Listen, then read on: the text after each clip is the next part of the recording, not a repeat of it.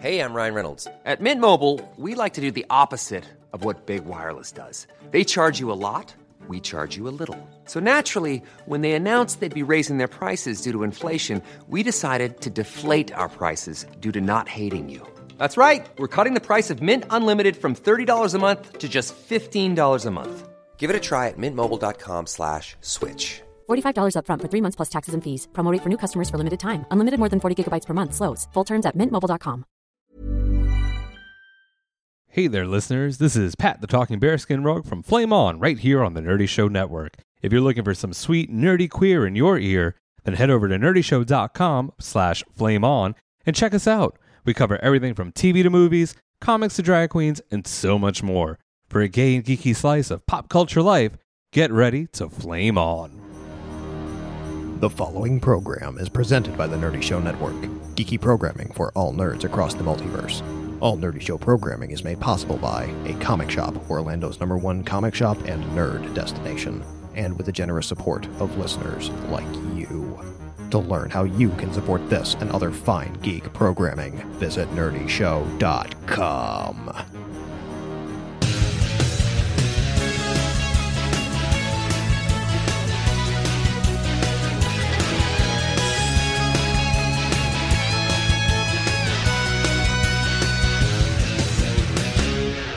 Welcome to Nerdy Show, a weekly podcast dedicated to every facet of nerddom. From comics and video games to science and technology, if it's geeky, we've got it covered.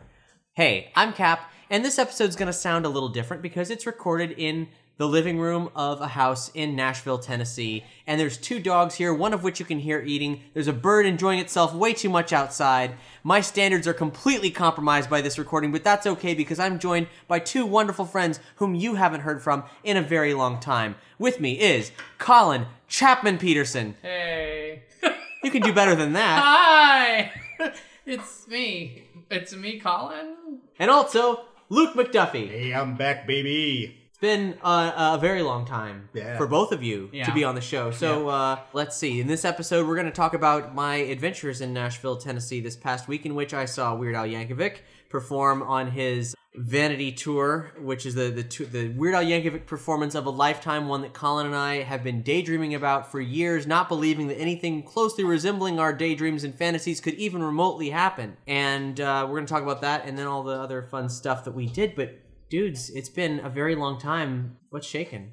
What you been doing? I mean, working, living life, spawning. Yeah, you have a baby. Yes, a 2-year-old plus child.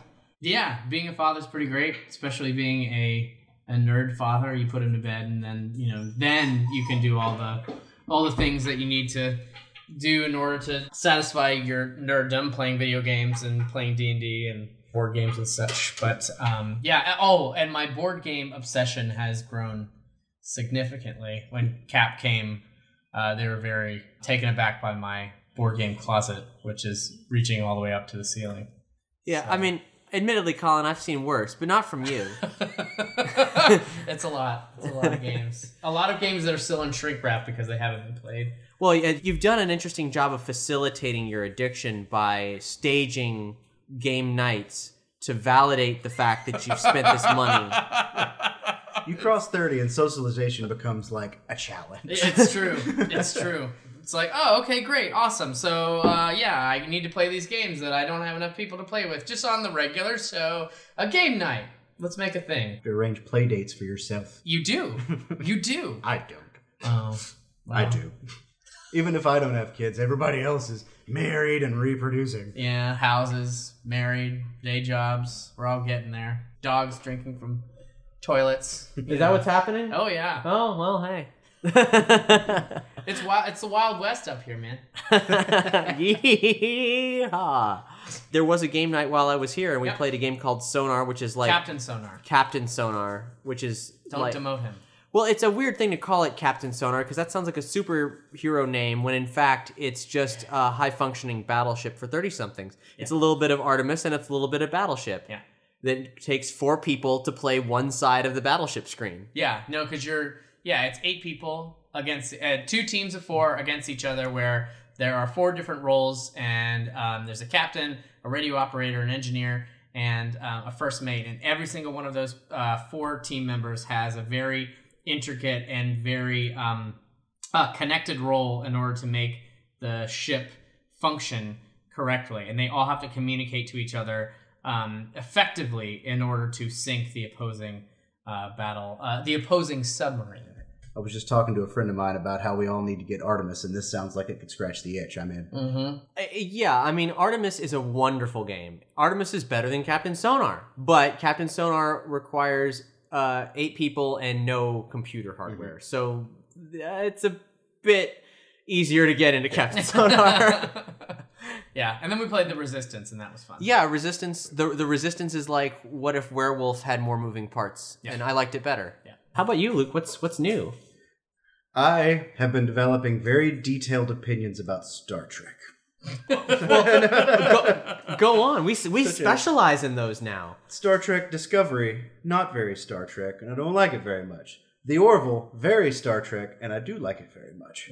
This is my very detailed opinion about Star Trek. I feel like we got to get you and Boar and Brandon in a room, and then cage match style.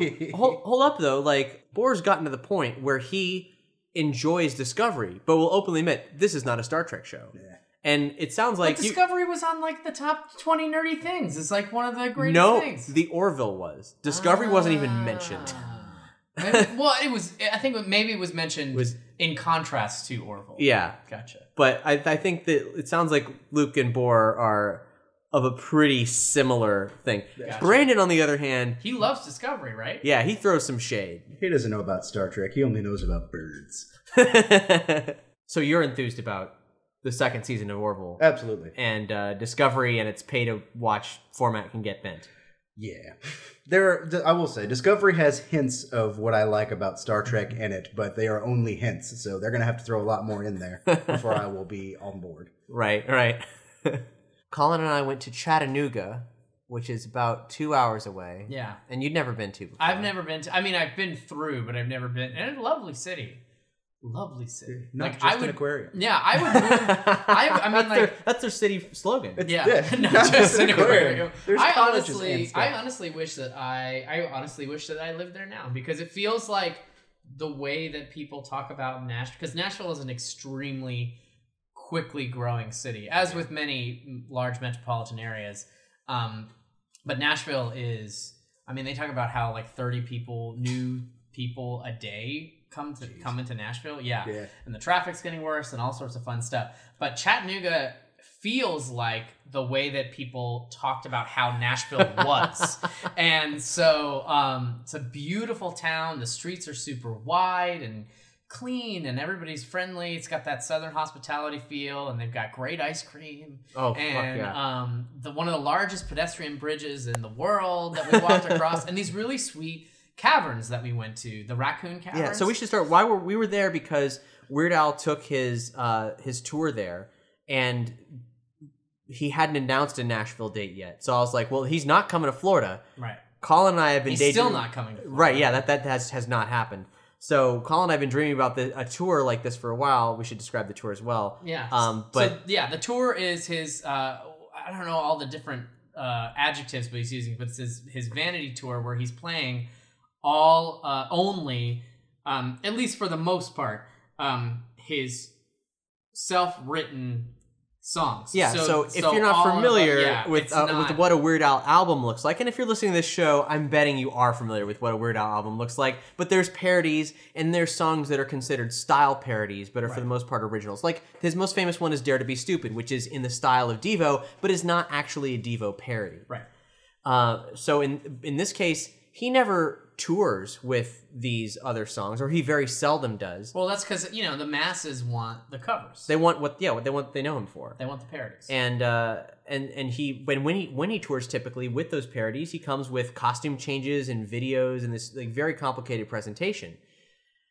And now this is a stripped down tour where he's performing the songs that he's put the most songwriting into and is most passionate about, and that his diehard fans are likewise most passionate about. Yeah. It was awesome. No, it is. I mean, and truly, and he went all the way back to. I mean, there were cuts from In 3D, the first record there were and cuts from. Even Worse, and the Weird Al. I mean, like it was amazing. Like some of the tracks that he was playing, and it was a wide mix of his discography. It wasn't just the new stuff, and it wasn't just the old stuff. It was a really wide swath of his originals. And the cool thing that I found about Weird Al's very specifically is his audience, because you look around at all the people who were at the Walker Theater in Chattanooga, and there were kids ranging from like 6 and 7, and then going and then like gray hairs, like 60, 70-year-old folks. I've heard him talk about before how he's got 3-4 generations of fans. It's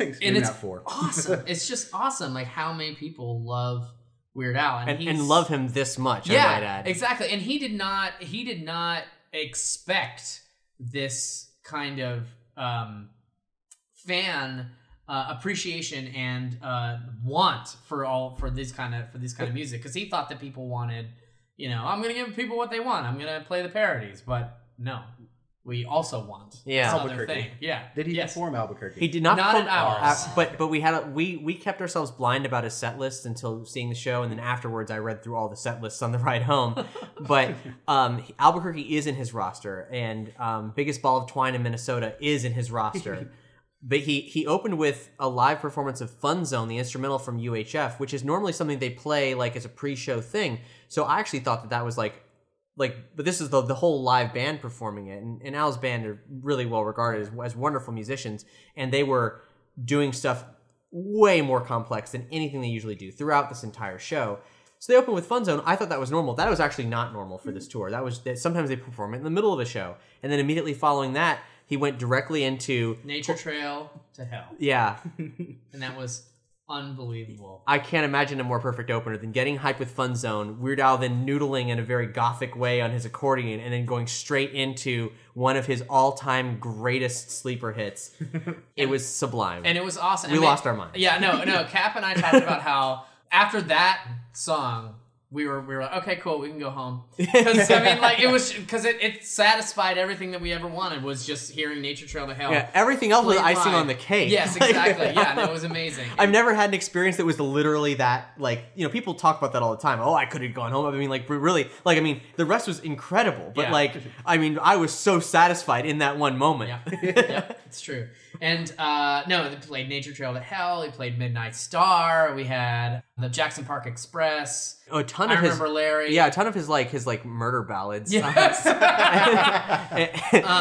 Horoscope for today? No, but that is in the roster. It is in the tour, yeah. It is in the roster. Colin did a music video for that back in high school, so he was really disappointed we didn't hear that one. I did want to see. And we both were really wanting Hardware Store, but he has yet to perform that, and we think there's a good possibility that Hardware Store is technically impople to perform. Yeah. With all of the different production elements of that song. Yeah, we're supposed to be bringing that down for this tour. I can't do that. But also, he was on tour with Emo Phillips. Emo Phillips opened for him, performing a full comedy set. Yeah, half an hour set. And it was exquisite. I've listened to all 3 of Emo Phillips' live records, and this was absolutely the upper echelons of that. The guy is an incredible craftsman of wordplay comedy. Yes. The setup that you expected to go somewhere, and then the subversion into something else. Always subverting expectations, and even taking the subverted expectations, and I don't know that this is a normal thing for him, but taking it into the physical realm. Yeah. There was a point where he had 2 major physical gags on stage. And the one was where he came out and he was wearing this big jacket, and he has a water bottle he's holding, and he throws it onto the stool that he's been given to sit on, and it bounces off. And so he's like, oh, that didn't work. So it's kind of like he's reaching down to pick it up, but instead he pulls one from out of his jacket and throws it on there. It still doesn't work. And just keeps pulling water bottles out of all these concealed pockets until he's throwing them on the stool, and none of them work until he finally pulls out a banana, which then he just puts on the mic stand and then proceeds to hold the mic for the rest of it. And then later on, he takes off his jacket like he's going to put it on the stool and starts shoving it into his pocket, and it keeps going. The pocket's been cut out, and it's just filling his pant leg. Yeah, his entire jacket into his pocket, which he does casually while he's still doing a bit. Yeah, it was great. It was great. No, Emo Phillips was awesome. And the cool thing about it, too, is that Weird Al was he's always been an unbelievably professional and courteous performer. He doesn't do a lot of mic chatter. He doesn't do a lot of talking to the audience very much. But he does do an amazing set where he just he sits down and he's out there the whole time, and they kind of just go from song to song to song to song to song. No encore. As fortunately become the thing of the 20th century to say "fuck you" to the encore. Yeah, and then and then they did their bow, and then they were done. But he played for a good solid maybe an hour and a half, hour and 45 minutes. But a solid hour and 45 minutes. There was maybe of that hour and 45 minutes, 10 minutes where he talked to the audience. The rest of it was all them playing. And it was awesome. I didn't know one more minute was actually written about somebody, which is crazy to me. Yeah. At some point in the early mid 80s, Weird Al's heart was thoroughly broken. He was in a writing slump, and one more minute trash talking this person is what got him out of it. You don't expect he seems like a person who doesn't experience negative emotion, so it's weird for it to come out like that. Exactly. It was a great set. It was a really great set. We'll link to the set list on this episode's page. But here's the thing: he did play parodies, mm-hmm. but it wasn't what you thought was going to happen. For example, there's this one part. He's like, "Hey, so is anyone here the Grateful Dead?" And a few people unassured, they're like, if I say yes, am I being set up for a joke? He's like, "Well, we love the Grateful Dead, so here's a classic off American Beauty." And then he starts playing a song. I'm like, this is one of the few Grateful Dead albums I own. I don't recognize what the hell he's performing, and it's fucking Dare to Be Stupid in the style of Grateful Dead. It was great. Oh, that's brilliant. And then he has this closing medley that is all of his best known parodies in completely different styles. Yep. Amish Paradise, I think, was in the style of a Latin jazz easy listening, kind of nail salon music. Yep. Oh, okay. Yeah. It was great. It was wonderful. And then he closes every show with a different cover of a song, a random song. For ours, it was American Band. Yeah. Yeah. And then he does do a quote encore, which is he does The Saga Begins. He plays The Saga Begins, which we were both really confused by. Yeah. And apparently we looked at the set list, and it's literally that's what he closes every single show with was The Saga Begins. And it makes I question that just because it's a good song, but I don't know why. And I felt like it's become a tradition because I feel since that album has come out, that's what he always he closes with a Star Wars block. Yoda's sometimes folded in there as well. Yeah, and it's just so there's interesting. The obvious joke of having The Saga Begins at the end of your set. Sure. But I was thinking that's on Running with Scissors, right? Yeah. That's where I feel like that's where his youngest generation of fans found him. Maybe that's why. He's trying to get to the kids, Maybe. Although they're now our age, so maybe not. and Mandatory Fun is his biggest selling album of all time, and so now that's where all the young kids are coming from. Is that record? It's just weird because honestly, I want Al to do whatever makes Al happy, and if he loves that song, well, more power to him. Sure. But that song is not it is what it is, but in this new era of Star Wars, that song needs to be changed or updated to encompass the whole entirety of the prequel trilogy, or cool. or to fold into the phenomenon of prequel memes or something like that. It could use either a retirement or a retool at this point because it's just not. Its time and place was the start of the prequel era when everyone was young and naive, and now things are very different. Now our Star Wars are bitter and cold. Yeah, but we won't talk about that. It was a great show, and that's why we were in Chattanooga. Yeah. But in the process of, spending 2 hours to get to Chattanooga, which we'd never been to, naturally we were going to spend the day in Chattanooga. Yeah. And the top thing to do, of weird things to do in Chattanooga, was something called Raccoon Mountain Caverns. And holy smokes, it was great. Now, I've been to some fine caverns. I've been to Luray Caverns, where they have an organ that plays on stalactites. I've been to Mammoth Caves, which is one of the most jaw-dropping in scale geological things you could ever wander through. Yeah, the history of that place is incredible. The little goth child in my brain is still stuck on the idea of an organ made of stalactites. It's wonderful. I highly recommend Luray Caverns. You have to see it. They do perform weddings down there. Oh. Awesome. That's awesome. It's a series of electronic mallets that they search for the precisely correct tuned, stalactites and stalagmites, and yeah. And it's old. It's very old. This is a very old instrument, one of a kind.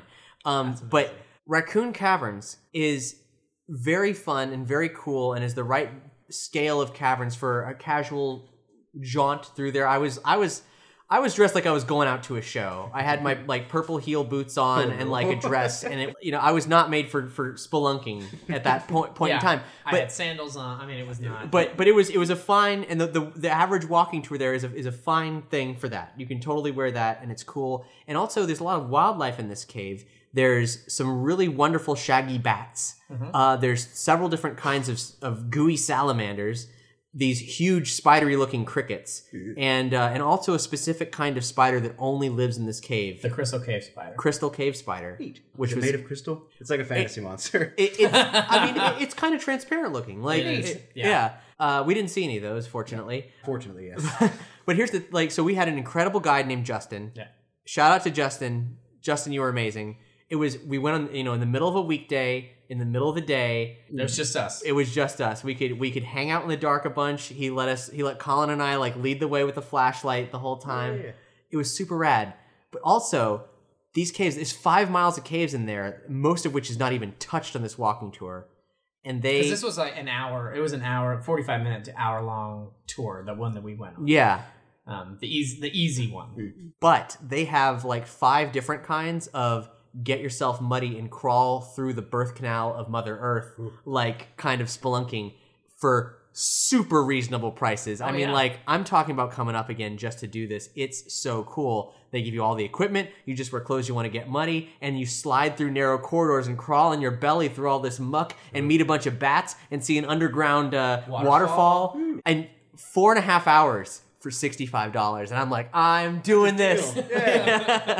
Yeah, no, it's a really and the guides are unbelievably knowledgeable, and Justin was a super great guy, and he had answers to literally any question that we had, and they were and more geologically centered nerd questions. Yeah, so go on pages to support your local park ranger. Yeah, you go, Justin. Yeah, well, he's this one. It's privately owned, as with many, as with many caverns, apparently they're privately owned. The vast majority of them, yeah. Yeah, and so this spot is privately owned, and it's weird. It doesn't have an entrance like you would expect a cave to have. There's a house, and then you walk out onto the back porch, which just happens to be attached to the side of a mountain. And then you just go into the cave. The cave and the house are one structure, kind of. It's neat. I did not think that was going to be the case. The only cavern you've been to is Mammoth, right? Correct, yeah. Which is a very, theatrical, you're going into a gigantic gaping hole in the earth thing. Well, in Luray, it's actually much the same. There's a visitor center, you walk down some stairs, and then you open up a very normal-looking door, and you're in a cavern. Ding dong! Who's here? Number 1? Oh, Dracula! The heart of the earth, yes. Hello, mole man. Yes. So that's actually a rather common thing. That's interesting. Yeah. I've only been to the Bell Witch Cave up by Red River, and it also has a little shack, but that's about all there is. So. Yeah. No, there's some, Cap... If we want to do some caving stuff, the Bell Witch stuff. What's Bell Witch? Oh, it's man. a legendary critter around here. It's really, yeah. It's so. Is it like the Blair Witch? Kind of. Kind of. There was a family back in the history past, and I think they did something to this lady, and she cursed them. So now it's a boogaboo that people see every now and again. Yeah, and it's up and there's actually a stage play that was written for the Bell Witch. And in October, that town puts on this show that's the same show that they've been doing for 8 years or something like that about the Bell Witch. And so there's a moment in the show where they just bust out with these kids do a clogging routine because I think that they, when it was written, they were young and they were just incorporating the show because they, oh, hey, Jimmy, I know you. I'm going to put you in the show. And so the kids do a clogging routine, and You can tell. I've seen it relatively recently, and it's the same kids from the beginning when it first started. And you can tell that they are so sick of this fucking clogging routine that they have done for probably 10 years at this point. It's gotten very Lynchian in the time since I've been there. And it's just like, it's so funny that it's like, I think that one of them is coming back from college to do this routine that they have. To do this clogging routine. Yeah, man, no, the Bell Witch. It's a real deal. And they also have canoes, and that's fun. Up in northern Tennessee. Yeah. Yeah. There's a cave, it's all sorts of cool Of stuff. quirky things to do in America, that should have catapulted to the top of your list. The caverns were really cool. Okay, homeboy Justin was also telling us that not at Raccoon Caverns, but at other local caverns, it is not uncommon to turn the actual living caves into straight up Halloween Horror Nights scare zones. They fill the cavern with smoke and like with fog, and then fuckers jump out at you and shit as you are walking through the cavern. That sounds like an insurance nightmare. Yeah. But also real bats leave Batman-shaped holes through the fog. And I'm like, sounds dangerous as hell. How long before no one does this anymore? I want to go to one of these things. Before it's too late. Yeah. And it's also, but it's like, because it's owned by a private company, like that's the kind of shit that they do. And like also like the Boy Scouts were camping out. Many of us have those stubborn pounds that seem impossible to lose, no matter how good we eat or how hard we work out. My solution is PlushCare. PlushCare is a leading telehealth provider with doctors who are there for you day and night to partner with you in your weight loss journey. They can prescribe FDA-approved weight loss medications like Wegovy and Zepbound for those who qualify. Plus, they accept most insurance plans. To get started, visit plushcare.com/weightloss. That's plushcare.com/weightloss. I'm Sandra, and I'm just the professional your small business was looking for. But you didn't hire me because you didn't use LinkedIn Jobs. LinkedIn has professionals you can't find anywhere else, including those who aren't actively looking for a new job, but might be open to the perfect role, like me. In a given month, over 70% of LinkedIn users don't visit other leading job sites. So if you're not looking on LinkedIn, you'll miss out on great candidates like Sandra. Start hiring professionals like a professional. Post your free job on linkedin.com/people today. Overnight in the caverns for a while, and so they were until very recently. Recently. I thought he was going to be like, oh yeah, back in the 70s they stopped that, but no, like a couple years ago they stopped. The Boy Scouts had free reign of this cavern and could camp anywhere they wanted. Let me crawl into that crevasse and put my sleeping bag in there. I don't know why this is Southern Boy Scout, but anyway, well, they're into Chattanooga. Yeah. But no, but they are. Justin and the other guides are super, and it feels like the company itself, while those things are a part of it, they're also very proud of and very protective of the caves themselves and the creatures that live inside of it. Probably not as much as like what the Forest Service would probably do. Yeah. But it's pretty. It's pretty cool. I mean, like. I'm sad that I never knew of these caves and caverns while they had a Halloween Horror Nights experience inside of it, because that would be terrifying and amazing. That's the setup to a horror movie. Oh yeah. Oh no, totally. You're underground. Like there's only one way in, one way out. And I've seen clips of the core. I don't want to. And then also shout out to Clumpy's Ice Cream. This is one of my favorite things about the 21st century. There's a lot of problems right now, but we have like these boutique eateries that perpetually blow my mind. Yeah. I'm so thrilled that I can go to any up and coming township of any scale, and there's gonna be this ice cream place. It's like, our job is to dazzle you. Yeah, I had an orange sesame almond there's too many adjectives. confection, and it was breathtaking. There was a mint julep one. That one was really good. It was subtle and nice. What did you get? I had Icebox lemon tart or something like that. It was. If you love lemon things, their waffle cone. I mean, I told Colin, you can bury me in this lemon icebox. I have lived in Nashville all my life, and so the encroaching like kombucha people is strange to me, and some part of me resists it, but the other part of me is glad that we all of a sudden have like Thai restaurants and like a variety of foods and like people. It's nice. Yeah, speaking of food, Cap experienced Prince's Hot Chicken for the first time. Let me give you a little background. So Prince's Hot Chicken, the reason why you've heard of Nashville as being a hot chicken mecca is because of Prince's. Because there's buffalo chicken, and that's a spicy chicken. Yeah. But then there's hot chicken, which is more like a dry rub, or it's like the spices, I guess. Yeah, it's a spice mix, but it's in a very intense, especially there's varying degrees of spiciness level, from all the way from mild, and depending on what establishment you're going to, there are some places that have, hot, extremely hot, extremely hot. And then, there's another place, Hattie B's, that does Shut the Cluck Up and Damn Hot and all that kind of stuff. So, but Prince's, the legend goes that the way that this hot chicken was made was that a husband was philandering on his wife and came home, and the wife found out about it and always loved making, he loved hot chicken. Like that was his, he loved chicken. Fried chicken, like that was his thing, fried chicken. And then she put cayenne pepper all over it, and he loved it. And so that was how hot chicken was born, was because the family, Prince's, the husband was an adulterer. So it sounds a lot cuter in the store. Yeah. But Prince's is the original Nashville hot chicken, and Cap was able to try it for the very first time. And we got it. You actually have had it twice now on this trip. Yep. The first time you tried it, I recommended the hot, and you were like, this is, and I can just do the hot because it builds. There's a building process in hot chicken.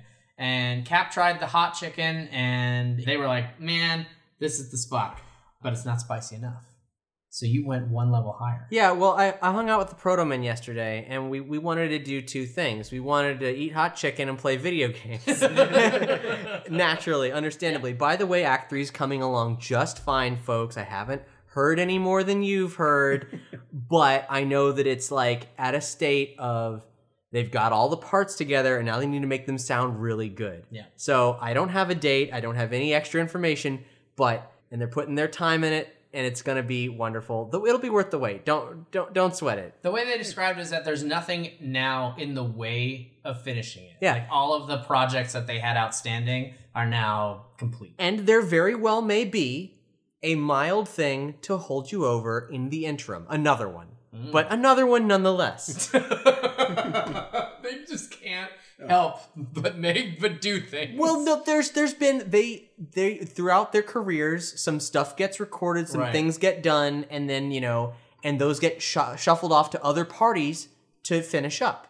So they're not doing anything that's taking away from Act 3. Yeah, but other things are happening in their orbit that will enable them to keep everyone amused while they're waiting.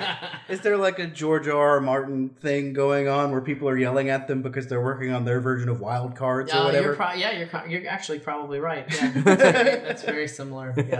Yeah. Anyway, so we wanted to eat some hot chicken, so we went to Prince's, and I said, hot was great, but it could be hotter, and so I got extra hot, and you know what? That was great too, and it didn't kill me either. And I might even consider doing extra hot. Except that, on both accounts, it trashed my guts. Yeah. War crimes have been committed. I've been pooping all day. Did you have that experience with the hot? It was not as prolonged at this point. Yeah. My thought is, I'm going to kick it down to mild next time. Yeah. Or medium. Medium. And see if maybe I can enjoy the spice of hot chicken without having adverse after effects that are more of a nuisance than anything, but a substantial nuisance. Yeah. And if that doesn't work, then I'm just going to say, fuck it. Because, to be fair, Nashville hot chicken, there is a wide array of different spices and spice mixes and different groups, and the way that those various chickens interact with your body. And some chicken sits better with people than they do with others. And Prince's just might not be for you. Might not be. But then that's okay. But Prince's is the hottest. I feel personally that their hot level is the hottest of all of the the wide swath of Nashville hot chickens. If you go to hot, everybody has their different level of hot, but hot at Prince's is no joke. No joke. Well, here's this other thing though.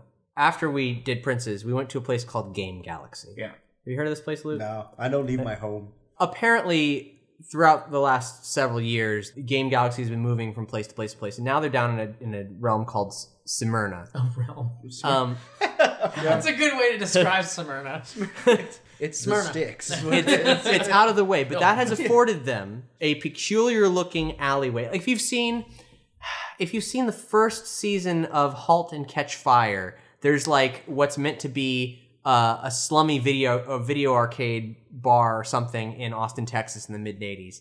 And this place looks kind of like the exteriors that they chose for that. It looks like a weird warehouse district sort of thing. And then across the street, apparently there's a large board game retailer. But this place, it's mysterious, but you go inside, and folks, I've seen a lot of arcades in my time, but I've never seen a collection like this. Ever. It's $10 for the day. And this is not just arcade games. They also let you play. You have full access with your pass to play like Atari to PlayStation VR games. Dude. But their cabinets, oh my God. Their pinball machines, oh my God. There's a lot of things they had like complete collections of. Like they had Mortal Kombat 1 through 4. They had Pac-Man through Junior Pac-Man, and also something called like Baby Pac-Man that was a hybrid pinball machine, and also Super Pac-Man Plus, which I've like never seen before. I knew it existed, but like one of those intermediate between Pac-Man and Miss Pac-Man, there were other variations. The road to Miss Pac-Man. Yeah. They had a Temple of Doom arcade game I'd never seen before. They had a Batman 89 arcade game I've never seen before. They had a Batman Forever arcade game I'd never seen before. They had Space Ace and Dragon's Lair. They had I took a bunch Did they of have Revolution X? They did have Revolution X. They had all the Ninja Turtles arcade games. Did they have Battletoads? They did have Battletoads. That's not a meme. They did actually have Battletoads. I didn't know there was a sequel to Joust. They had Joust 2, Survival of the Fittest. They had Sunset Riders. They had Star Wars, Empire Strikes Back, Return of the Jedi, and Star Wars Arcade. They had Cowboys of Moon Mesa. What? They had Aliens, the side scroller shooter Aliens. They had Alien versus Predator. I don't think they had the Aliens gun game, but whatever. Like those two far surpassed that, and they're far rarer. They had Cadillacs and dinosaurs. They had Bucky O'Hare. They had games I'd either seen once or never. And it was so extreme, I thought, oh my God, they're actually going to probably have the Willow arcade game. Alas, they did not. I didn't even know that existed. Willow. They had the real Ghostbusters. They had something called Caveman Ninja, which is apparently the arcade version of Joe and Mac for the Super Nintendo. Wow. They had a G.I. Joe game I'd never seen before. No. I can't express to you enough the degrees of impressed I am with this collection, other than to continue to rattle off things like Smash TV and Toobin'. Toobin'? Did they have that one Jurassic Park game where you sit down and then you ride in the car? They did not shoot raptors. They did not have an abundance of car games. They had a Dr. Mario arcade cabinet, which I'd never seen before. Nope. They had all the Donkey Kongs, even the one with Stanley the Bugman. Game Galaxy, folks. I don't know when you're going to get out to the middle of nowhere. Smyrna, Tennessee. Yeah. Smyrna's like 20 minutes from downtown Nashville. Yeah, it's not that bad. I make jokes because it's on the other side of Nashville for me, and it's even more sticks than the place I'm from. Yeah. So, yeah, I was hella impressed with that. Yeah. But Luke and I, we had a time as well. We did. We hung out in ancient more Rome. Distinguished. Yeah, very much more distinguished. The Frisch Center, which is a art museum / regular museum here in town, has an exhibition. It's a partnership with the British Museum with a bunch of their Roman stuff coming over. I saw a statue of Agrippa's head. I saw a little token that was a gladiator's proof that he didn't have to be a gladiator anymore, and it made me real happy. They also had it was like a little knick-knack sized version of a gladiator's helmet that was apparently a lamp that was sold like at the Coliseum as a souvenir to novelty stuff. Yeah. Gewgaws. Gladiator oil lamps, get your gladiator oil lamps here. Take the action home with you. We got red team, we got blue team. This exhibit was wonderful because it didn't just have the gigantic stone sculptures of impeccable detail that you come to expect from ancient Rome exhibits, but it also had many of the wonderful artifacts that reminds us that they were a hell of a lot like we were, to a degrees that we don't appreciate. It's a thing that I keep coming back to as a big fan of history, is that people have always been people. And then little theater tickets and their decorative lamps and stuff is a little evidence of that we can still see. Yeah, there was this, I don't know what the fuck the purpose of it was, but there was a marble sculpture that was like a panel about as big around as, I don't know, a car seat or something. And it was an inexplicable sculptural representation of female toiletries of the Roman era. Yeah. Made at the time. Yeah. There was like sandals, makeup kits, like something that looked just like a compact. Yeah. Like 3 things that looked just like compact. All the stuff on there was recognizable as usable toiletries of today. Yeah. And I mean, gosh, so much is unchanged. There was the bath scraper. That was a little weird. So there's a strange hook where they would oil you up and then scrape the filth off of you. Yeah, if anyone knows where I can actually have that service done, I'm very curious and genuinely want to experience it. There was also a statue that was apparently used by a Mithras cult, which has Mithras stabbing a bull. But also in this statue, there's a scorpion, and he has a hold of the bull's testicles. And I'm certain that this is significant in some symbolic way, but I haven't figured it out yet. I looked it up on Wikipedia. Yeah? There weren't an abundance of clear answers, No. and the Mithras cult is still very shrouded in mystery. Yes.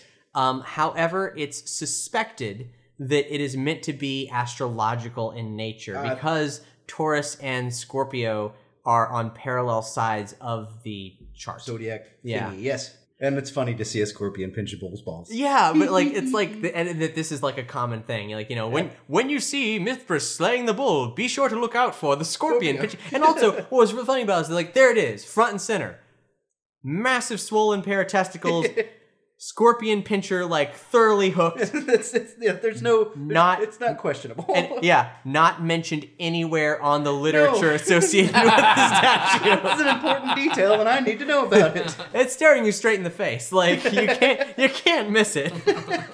You are in Nashville. You are in the South. And therefore it's censored. People just sort of harumph past it, or whatever the southern version of harumph is. Yeah, exactly. Well, god dang! Well, god dang!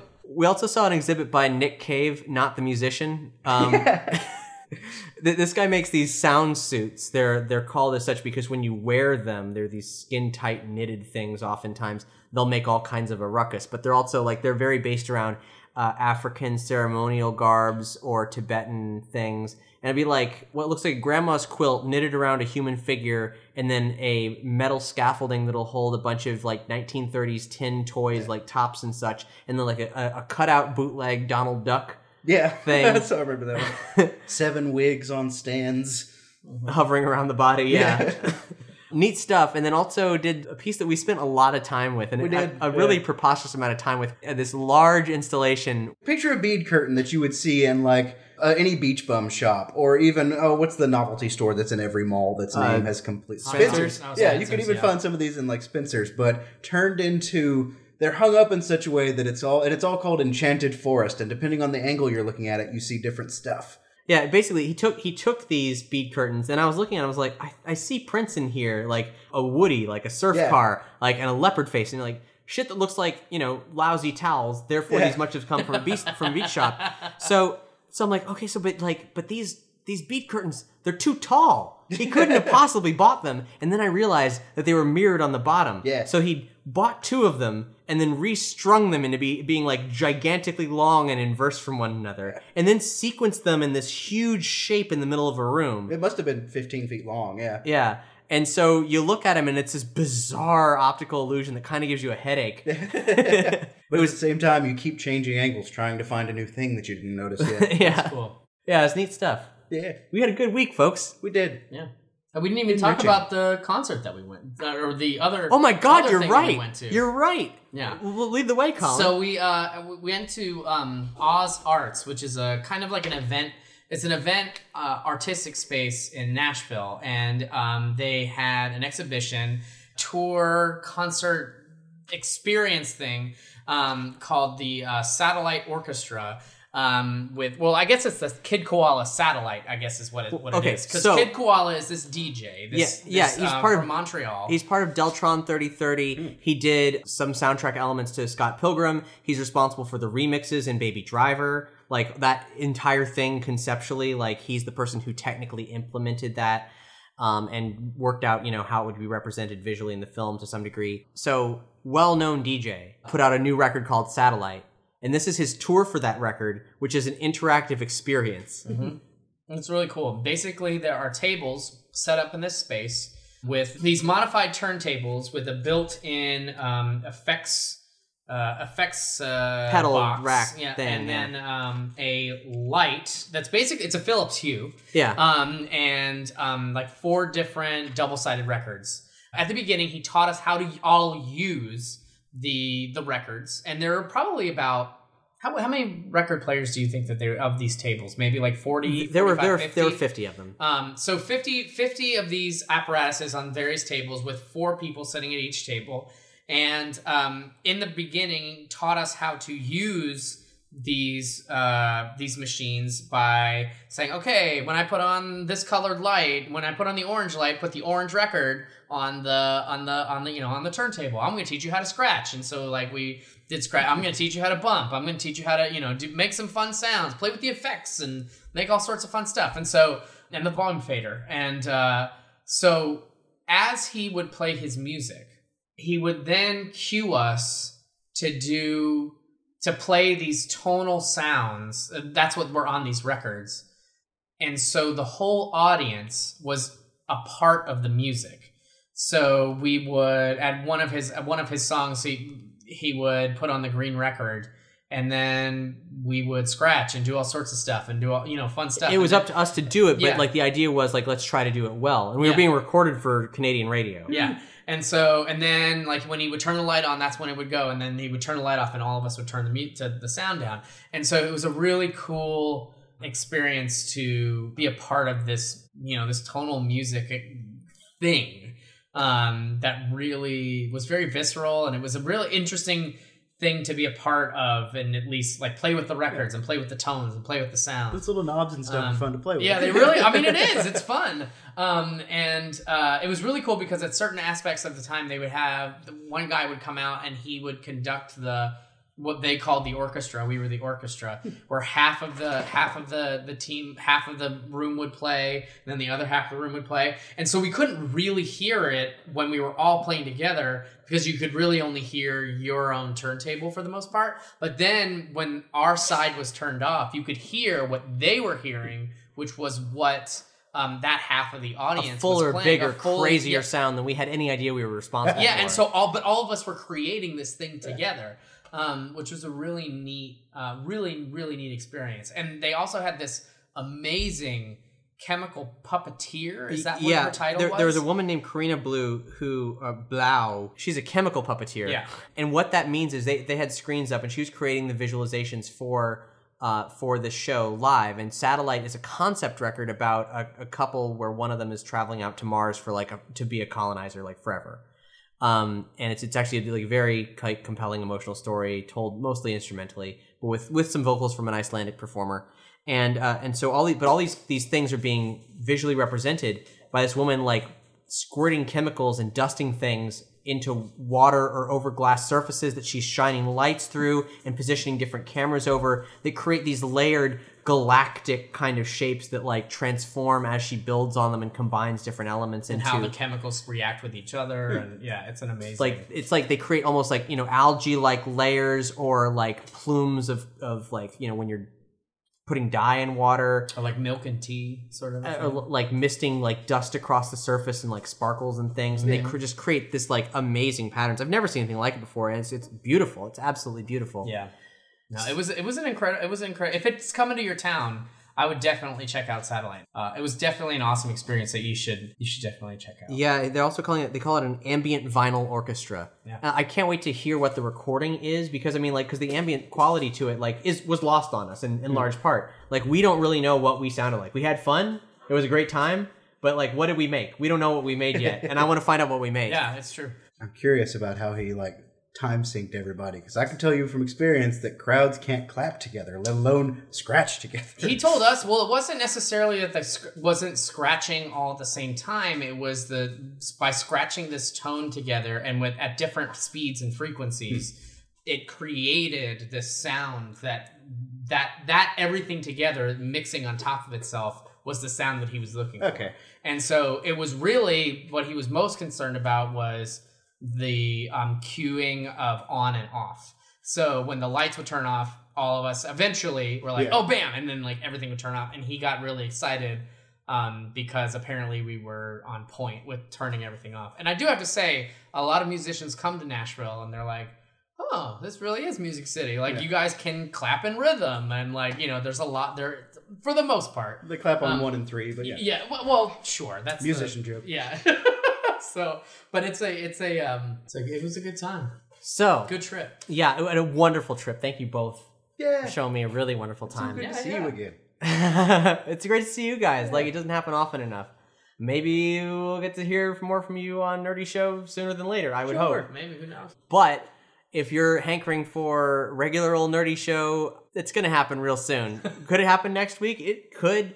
But also, we might do that thing I mentioned in the last episode, which is speaking with Jazzy from Fangamer about her incredible avant-garde Mario Paint animations that she's doing. More on that at a later date. Anyway, if you dug this episode and any of the content that we put out here on the Nerdy Show Network, we rely completely on your support. Head to patreon.com/nerdyshow. Get all kinds of bonus features there, starting at just $1. Early releases also starting at just $1, even more at $5 and on up. Different perks, all kinds of stuff. We also do one-time donations at nerdyshow.com/support. And if you don't have any money to throw our way, we do understand, though I will point out, even $1 helps. I personally think that Cap's worth $1. Absolutely. Thank you. I would buy that for $1. I would buy Cap for $1. I would buy Cap for $12. For a year. Yeah. For, a subscription, a $12 Cap subscription for $12. I have upwards of $14 on me right now that I would get for Cap. Well, please do consider patreon.com/nerdyshow. But if you want to do something that is very important that involves no money whatsoever, do head to iTunes to give us a rating or a review. Or also on Podchaser if you want to rate and review this specific episode. That's a wonderful up-and-coming platform for podcast discovery. They're trying to be the IMDb of podcasts, and they're doing a damn good job of it. And also I want to point out that the Nerdlesque Festival is happening this month at Coney Island. This is an international showing of nerdy burlesque performers put on by Nerdy Show's own Lefty Lucy. This is maybe the third or fourth year she's done it, and the talent roster is absolutely incredible. If you want to have your mind blown by burlesque, if you want to have your mind blown by nerdy references in the burlesque format, are you anywhere near New York or you want an excuse to fly out to New York, you should go to the Nerdlesque Festival. It's happening April 27th through 29th, and you can go to the nerdlesquefest.com. It is spelled like it sounds. Thank you, everybody, for tuning in. We'll be back with regularly scheduled Nerdy Show programs real soon. I've been traveling a lot. I'm going to be at Moogfest next month. Colin's shaking his head. You can't hear it, but he's doing it. I've been traveling too much. Hopefully you've had fun with these this weird cornucopia of releases, and let us know one way or the other. Thanks so much for listening. We'll see you next time. Bye.